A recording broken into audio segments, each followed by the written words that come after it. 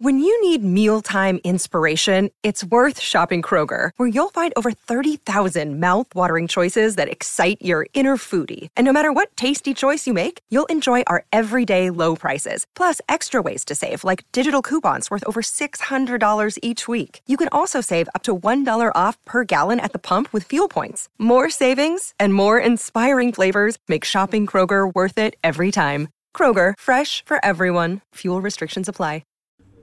Hello and welcome to the first Standing on the North Bank podcast from Wales Online. My name is Matt Davis, I'm the head of sport in Swansea, and today I'm joined by Swansea City writer Andrew Gwilym and chief football writer Chris Wathin. Morning, gents. Morning, Matt. Morning, how are you doing? Okay, yeah, we'll jump straight into it, okay. Sampdoria game, 4-0 at the weekend at the Liberty. Gwil, what do you think of the performance? Yeah, on the whole, pretty impressive. It's always very hard to judge pre-season friendlies and how they'll carry over into the season, but you can only beat the side that's put in front of you, and Swansea did that fairly emphatically. There were some impressive performances along the way. Created a lot of opportunities. They could probably have won by more than 4 goals, to be honest, and they were reasonably solid defensively. So I think ahead of the big kick-off this weekend, really good hit out for Paul Clement and his men, I thought. What? I've watched the highlights of what I wasn't there. I was covering Cardiff this weekend, and people can go all sorts of ways with pre-season results, don't they? If you lose your last game before pre-season, people are panicking that there's going to be a season of doom and gloom. You win a game, and it's because the opposition aren't good enough. Ultimately, pre-season games aren't for people on the outside. They aren't for fans or us to judge what's going to come. They are for the manager, for the players, for that last chance of running through the things they should have been working on over the summer. And from what I've seen and from the reports I've heard back, there's plenty of reason to be optimistic. There's a lot of talk of how the sort of front three interchange very well. Including Jordan Ayew, who's for all his misgivings, in sort of scoring goals last year. His work rate was superb at times. It looks like he's carried that on.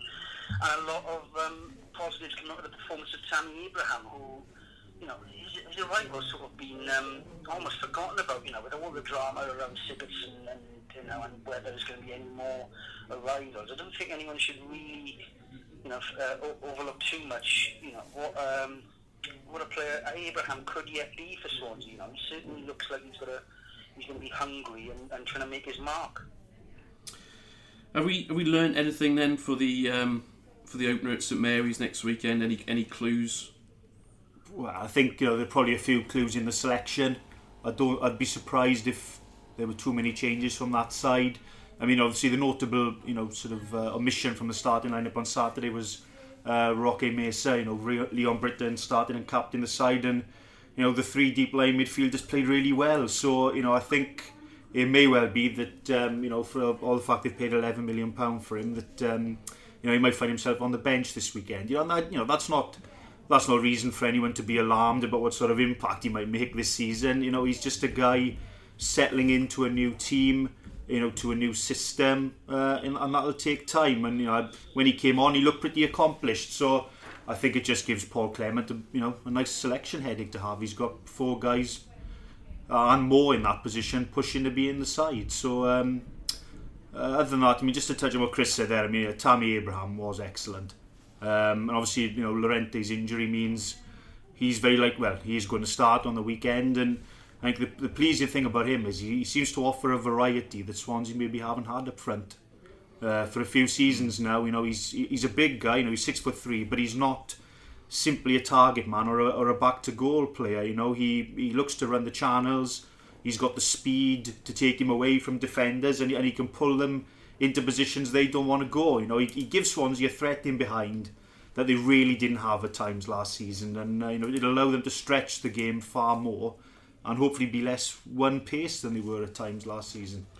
I think me and Andrew were discussing this point a little bit over the weekend, and how many times over the years when Swansea have been at their best did you see those little slip passes to catch a back 4 flat? You see Dan Graham running through to them, obviously Mitsu, Bowen could do it when he's explosive over those first 5 yards. It's not something that your Red Day has got in his game, and he wouldn't expect it. Borja, was meant to be that option next season, and for a variety of reasons that didn't happen. So if Abraham can bring sort of some of that, he's tall enough to have an aerial threat. Obviously, he's got a little bit of physical nature about him, despite when he beat 19. That could really bode well and sort of indicates, and this is the hope, that Swansea are going to go even further back to sort of to become a cliched phrase now, but the Swansea way. I don't mean that it's all of a sudden going to be Swansea alone now and 7% possession again, but it's going to be that identity is going to be clawed back a bit, which is above all the most important thing, because it's the identity is what's seeing Swansea for Clement reinstalling that and having that set of principles of play and clear understanding that fall back on when you're in crisis, when you're in problems on the pitch. How many times last season did we see under Guidolin, and very much so under Bradley, when things went awry for 5 minutes, they're under pressure, they lost all sense of direction. They just collapsed, and saw teams rack up scores.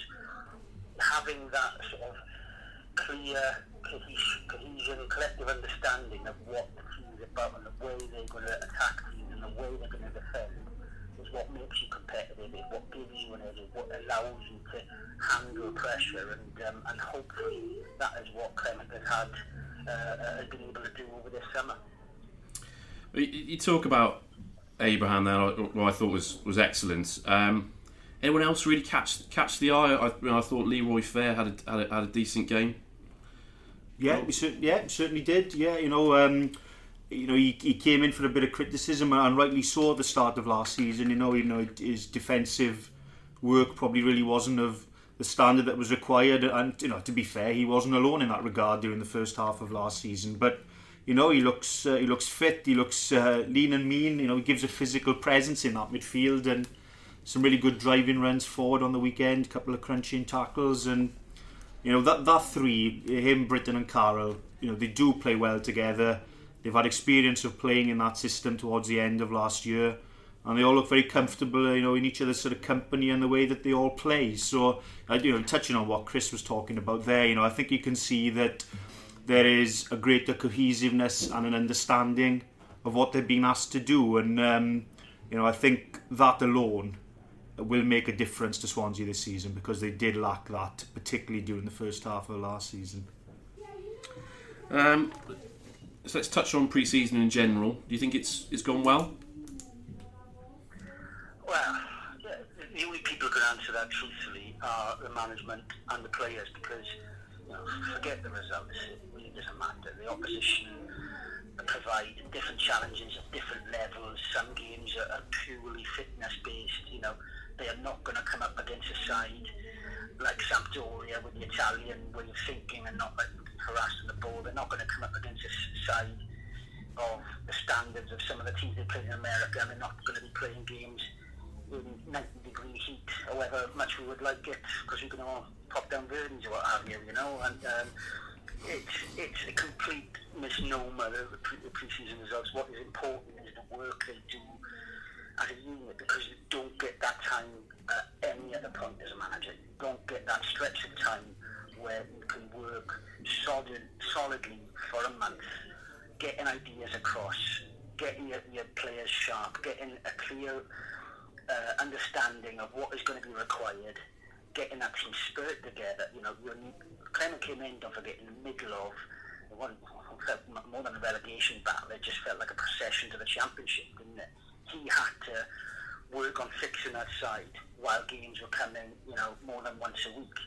He's had this block, and this is where, as a guy who built his reputation as a coach, he should come to the fore. And the feedback, I've not spoken to any players in a little while, but the feedback in the early part of pre-season was that they were very happy, they were very impressed with what he was doing, what he was laying out, because footballers don't mind hard work as long as they know it's going to lead to something, and that's been the key for Clement. Andrew spoke to Martin Olsen not on not long after he joined and said about how he couldn't sit down for 2 days after the first training sessions. You know, working that hard. But players will go through that levels if they know it was going to bring rewards. That was a problem under the last two managers, and I think this is why this summer is so key for Swansea, and why, you know, despite all the headlines, which has made our summers easier in many respects, the key will be what Clement has done with the players he has there. Yeah, I think clarity. You know, clarity is one of the big things that comes up when you talk to the players and the staff about what Clement brings. You know, just that complete vision of what he wants and what they're doing. You know, training is very well organised. No one's hanging around waiting for anyone to put the cones or the bibs out. Everyone's just ready to go from one part to the next. You know, and as Chris said, you know, in America, they're regularly doing double, maybe even triple sessions. So, you know, performances aren't going to be of the sort of sharpness that you would, you know, want to see in a fully fledged Premier League game. You know, that's not what they're designed for. They're designed to put miles in the legs and, you know, just to get that bit of sharpness and that fitness. And ultimately, what you're hoping is that they hit the ground running this weekend, because, you know, sides have poor pre-season results and go on to have really good seasons. Some will have excellent pre-season results and they'll go on to really struggle. So, you know, they're no more than very minor indicators, really. It's, as Chris said, more about the work in the background. But you'd hope that the work that Clement has done and the calibre of coach that he clearly is will mean that we have a better season to look forward to. I mean, it probably couldn't get much worse than what we had last year. Right, moving on then. Unfortunately, we're going to have to touch on the elephant in the room. We don't particularly like writing about it too much anymore, but the Gylfi situation, the latest, where do we stand now? Just think, you know, we've got two clubs talking, trying to sort out a deal, and you know, it's incredibly frustrating. You know, I personally feel that it feels like Swansea City's summer has rather stalled around this issue. You know, I think they did a lot of good work quite early in the window. If you look at getting in Mesa, Abraham, and clearing out players, you know, with deemed surplus to requirements, and you know, and since then it kind of feels like it's all pending the outcome of this. And I mean, you know, the longer it drags on, as much as I admire the principle of you don't sell a player unless your valuation is met, you know, I think we're in the window now where, you know, this is starting to do a little bit of damage to Swansea, you know, because the things that they need to do in the transfer window, or they will need to do if Sigurdsson leaves, are on hold. And, you know, obviously we kick off on Saturday and there's, what is it, three and a bit weeks left of the window. So, you know, you just hope that one way or the other, this is resolved very quickly, because it really can't drag on much longer than it already has done. What? Very aware that by the time people are listening to us, that it could all be done, and Sigurdsson's already holding an Everton shirt, or has finally come out and said he wants to stay, which, you know, let's remember he's been very conspicuous for his silence this summer for all the protestations from Clement that he said he's not been told directly he wants to leave. But it's an awkward one. I think Swansea, as Andrew said, I think they were spot on in their stance. You know, I think it was about time that Swansea made a stronger play to keep one of their players, or at least get you know, top whack. I think that is a sign that there is a bit more financial sort of security or underpinning it all at the club at the moment.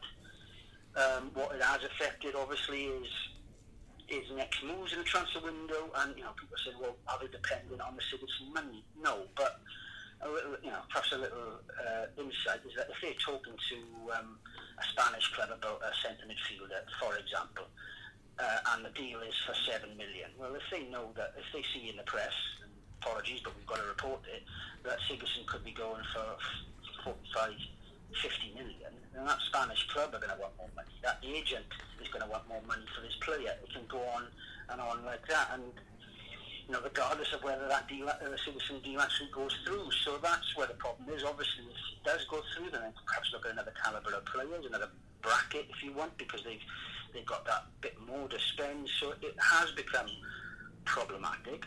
I think there's an element of sympathy, certainly for Clement, who will want this focus to be, as you're talking, on the training ground, on the players at his disposal, knowing where he wants to go. And I can understand, therefore, why Sigurdsson hasn't been involved on that basis alone.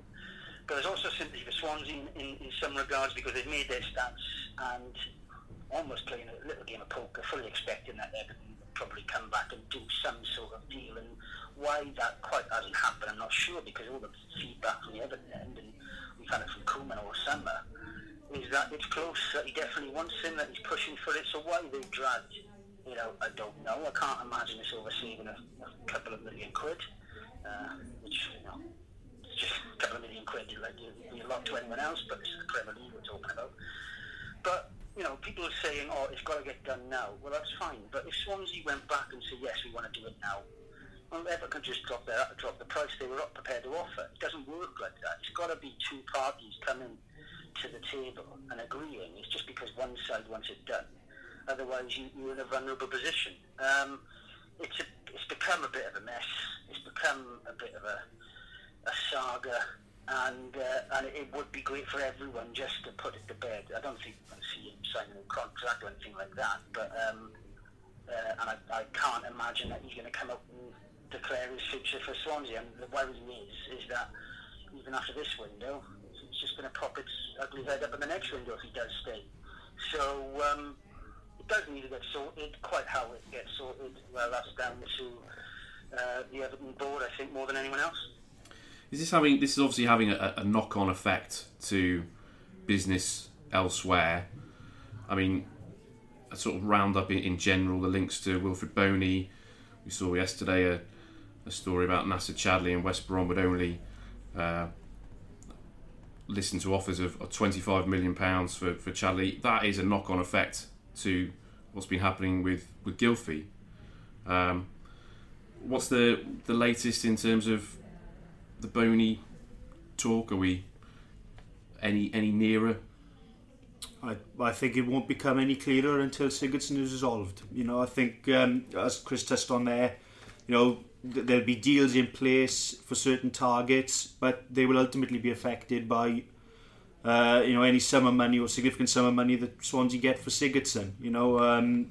It's frustrating. I think some of the calibre of some of the players that Swansea are targeting and they are being linked with, I think most fans would be quite excited at the prospect of some of them pulling on a Swansea City shirt this season, but it's hard to see any real movement on any of them until they know exactly what the situation is with Sigurdsson, and that's the frustration, and I think that's the frustration for the club. I think that's the frustration for supporters, and as I said earlier, you've just got to hope that can be resolved in a timely fashion to give Swansea the time that they'll need to get these deals over the line, because there are areas in that squad that still need strengthening. I think that's pretty clear that it is thin in some places, and if they lose Sigurdsson, quite clearly they're going to need to spend some good money there to replace him with a player of good quality. But at the moment, it is all hinging on those talks with Everton and what the outcome is. What I would hope is that should it go through, when it does happen, and if it is late in the window, that regardless of an outcry to spend money, that the money is spent well. I would rather Swansea not sign anyone else if they were, say Sigurdsson stays, or they only sign one more to replace him, what have you. I'd rather them not just go, let's get someone in for the sake of getting someone in and getting an extra name on the yellow bar on Sky Sports on August the 31st or whenever it's going to be this year. Some of Swansea's problem over recent years has not been so much spending money, it's been spending it badly. I think that is the key, is get the right players in to improve the side, and not just because there's a demand to get another name in. I think again, I agree with Andrew, there are areas that need strengthening. I'm surprised another fullback, namely a right back, hasn't come into it at the very least. Challenge Cal Norton, who did perform well towards the end of last season, but has had periods where he's been very disappointing. Not just singling Norton out, but the wingers, if they play in that system, haven't delivered enough. Narsing has been a disappointment, really, compared to the other January signings. And I think they need another forward, whether it's an out-and-out striker or someone like Chadley, really, who has been linked with the club in the past. I think 25 million is expensive, but he is someone that does intrigue because he could play a number of those positions across the front three and probably suits the way that Swansea want to be, perhaps quite fluid. But West Brom are probably seeing Swansea coming in that regard because of Sigurdsson and because of the lateness in the window now. So it's it's going to give us plenty to write about, boys. So we shouldn't grumble too much. Are we likely to see any other outgoings, do you think? Yeah, I think there'll be a few. I mean, I'm not sure there'll be any major outgoings other than Sigurdsson. But I think you're looking at loan moves. There's interest in Christopher Nordfeldt going out on loan. I mean, I think the club are of the opinion that another season on the bench is just not going to do him any good. He's going to stagnate. He needs game time. Hence why Erwin Mulder has come in. So that slot is taken up and he can move on without it having too much of an impact. I think young Ollie McBurney, I think there's a desire for him to have a loan spell in the Championship at least, just to pick up from where he left off with the 23s. Not going to learn anything more about him playing in the 23s. It's about him now having good calibre first team experience elsewhere and seeing that he can carry that on. There's question marks over a couple of other players. Obviously, Key is injured at the moment, and he's now entering the final year of his contract. And at the moment, there's no suggestion that a new deal is in the offing. So there could be some movement there. And I suppose the other big unknown is we talk about strikers, but the Llorente to Chelsea links. They persist. They're not going anywhere. So who knows on that score? If Swansea are able to bring in another one, maybe two strikers, say it's Boney and one other, just for example. Might that happen? We'll have to wait and see on that. There's no indication at the moment that Chelsea have made any serious offers for him this summer. But yeah, other than Sigurdsson as it stands, I wouldn't expect any major outgoings. Although obviously Montero is another. We talk about wingers. There's interest in him as well from a certain Michael Laudrup. Whilst is Kyle Bartley, would you say he's now Clement's backup centre back option? As it stands, I would say. I've not seen enough of Kyle in pre-season to see whether he's with improvement. I actually watched him once or twice at Leeds. He was very impressive. I think in his defence, or to his credit, he's never really had a run at Swansea. You could argue that he's never deserved one, or that there's no reason for him to because of the form of others. But he's never had that chance to stake a claim. But I don't think Clement could realistically break up the partnership of Mawson and Fernandes at the first time of asking, given the way that they played at the end of last season. Now they came in as they're the fifth of six possible centre-back combinations used by Swansea last year, which is a bit of a joke, to be honest, considering that they first played together at Crystal Palace, I believe, in Clement's sort of quasi first game in charge, and played every single game and drastically reduced the number of goals against. Started to pick up some clean sheets, especially with that key point at the end of last season. I think Mawson, obviously the sort of strides he made, but I think what shouldn't go unnoticed is the way that Fernandes improved and started looking like the player that Swansea signed, on the back of the World Cup. He has got the attributes to be a very, very good defender if the best can be coaxed out of him, if he can get an understanding with his centre-back partner. So I think, barring injuries, I think they're the two that would go into the season, and Bartley's going to have to kick his heels a little bit again, but he's going to have to suck that up a little bit and possibly accept this is his last chance to show. He can make it at Swansea, if you will. He's done everything he could at Leeds, and ultimately he's a Swansea player. I know there's interest in him from Leeds and possibly Borough, where Monks is at the moment. But why would Swansea let him go just because he's not going to be first choice? That's why you have a squad for. So we'll be interested to see if he does get a run on the side. But at the moment, I'd be very comfortable with Mawson and Fernandes starting the season. And if they were to let him go, they'd have to replace him as well, obviously. So, okay, moving on. Kick-off for the Premier League this weekend. They line up at St Mary's. Are we likely to see the similar starting 11 to what we saw against Sampdoria?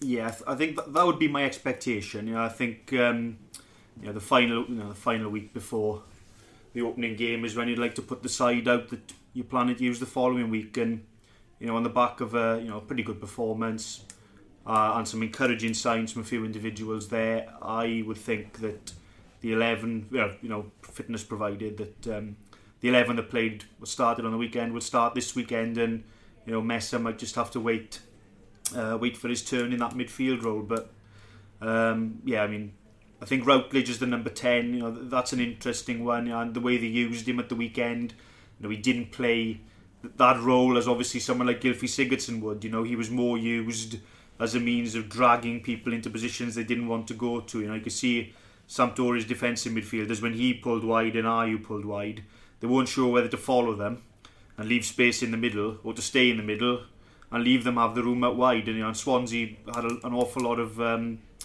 prosperity coming down those two flanks. So I'd be interested to see how that would work.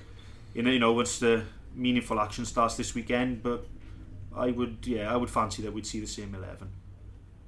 What? It was interesting. It was like, I know after that piece you wrote about the West Brom game and allowed that there was sort of touches of the three wingers in the way that Routledge and Ayew could sort of interchange, really, both familiarities in the position. So it was quite intriguing, that. I'd imagine that it's away from home, that's the way they would go. But barring any knocks in training this week, which is the last thing any manager would want. So it's time for talking is almost over, as they say. I'll ask you to put your head on the block. That's obviously. Southampton are a bit of an unknown quantity, so I'm not really sure how they're going to get on this season. Point, would that be a decent result, you think? Yeah, I don't see why not. Decent point, isn't it? Yeah. And Swansea haven't got the greatest of records at Southampton, or against Southampton in general. If I'm right, they lost 1-0 last year at St Mary's, and if I remember rightly, it was one of those bridling performances where on match of the day, on the scoreboard, just losing 1-0 looks fairly respectable, but in reality they were a mess. And I agree with you. I'm not sure what to expect from Southampton. Another new manager there. Swansea know themselves how difficult that can be, sort of constantly chopping, changing managers. And they weren't too far away. I was doing some research for the preview pieces you're writing. There's only 6 points that ended up separating Southampton and 8th, and Watford, I think it was, in 17th last year. So they're further away from that top 7 they were once trying to break into.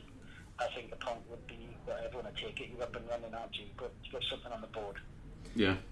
Yeah, I'd agree with that. I think opening day of the season, you don't want to lose. You just want to get something on the board, get up and running. And it was quite interesting in a way. I think the two sides are in reasonably similar sort of situations. For Sigurdsson at Swansea, you can read Van Dijk at Southampton. They've not brought that many players. I think they've only made one signing so far this window. So they'll actually, they'll probably both be reasonably settled sides. They'll probably be as familiar, maybe a lineup as you'll see in any game across the fixtures this weekend. But you just want to get up and running, be that a point or a win. Obviously, prefer a win, but just get on the board and get rolling. Great. I want to make a quick mention about Alan Tate's testimonial this week. Great lineup announced for it. Really looking forward to certainly seeing Ferry Boditt put on a Swan shirt again. Thoughts? Yeah, fantastic, isn't it? I think Tate, wonderful servant to the club. As a few players in that sort of vintage that he was part of were, and just fantastic to see so many great Swansea names back there. And I think that's a sign of the esteem that that he is held in by people at the club and people who have been at Swansea. To see such a it's quite a star-studded list, isn't it? You've got obviously Brendan Rodgers, Roberto Martinez. You mentioned Ferry Boditt. You've got guys like James Thomas, Adrian Forbes. It's a real great cast of guys who've been part of the, that sort of incredible journey that the club has been on. Going from the foot of the Football League, to the heights of the Premier League. And it was interesting. done an interview piece with Tatey ahead of it, and just how much he wants the fans to see it as a celebration of that era, which it might never be repeated in maybe in this club's history, and maybe any other club's history. So it promises to be a fantastic night, and hopefully he'll get a great crowd for his big Liberty occasion as well.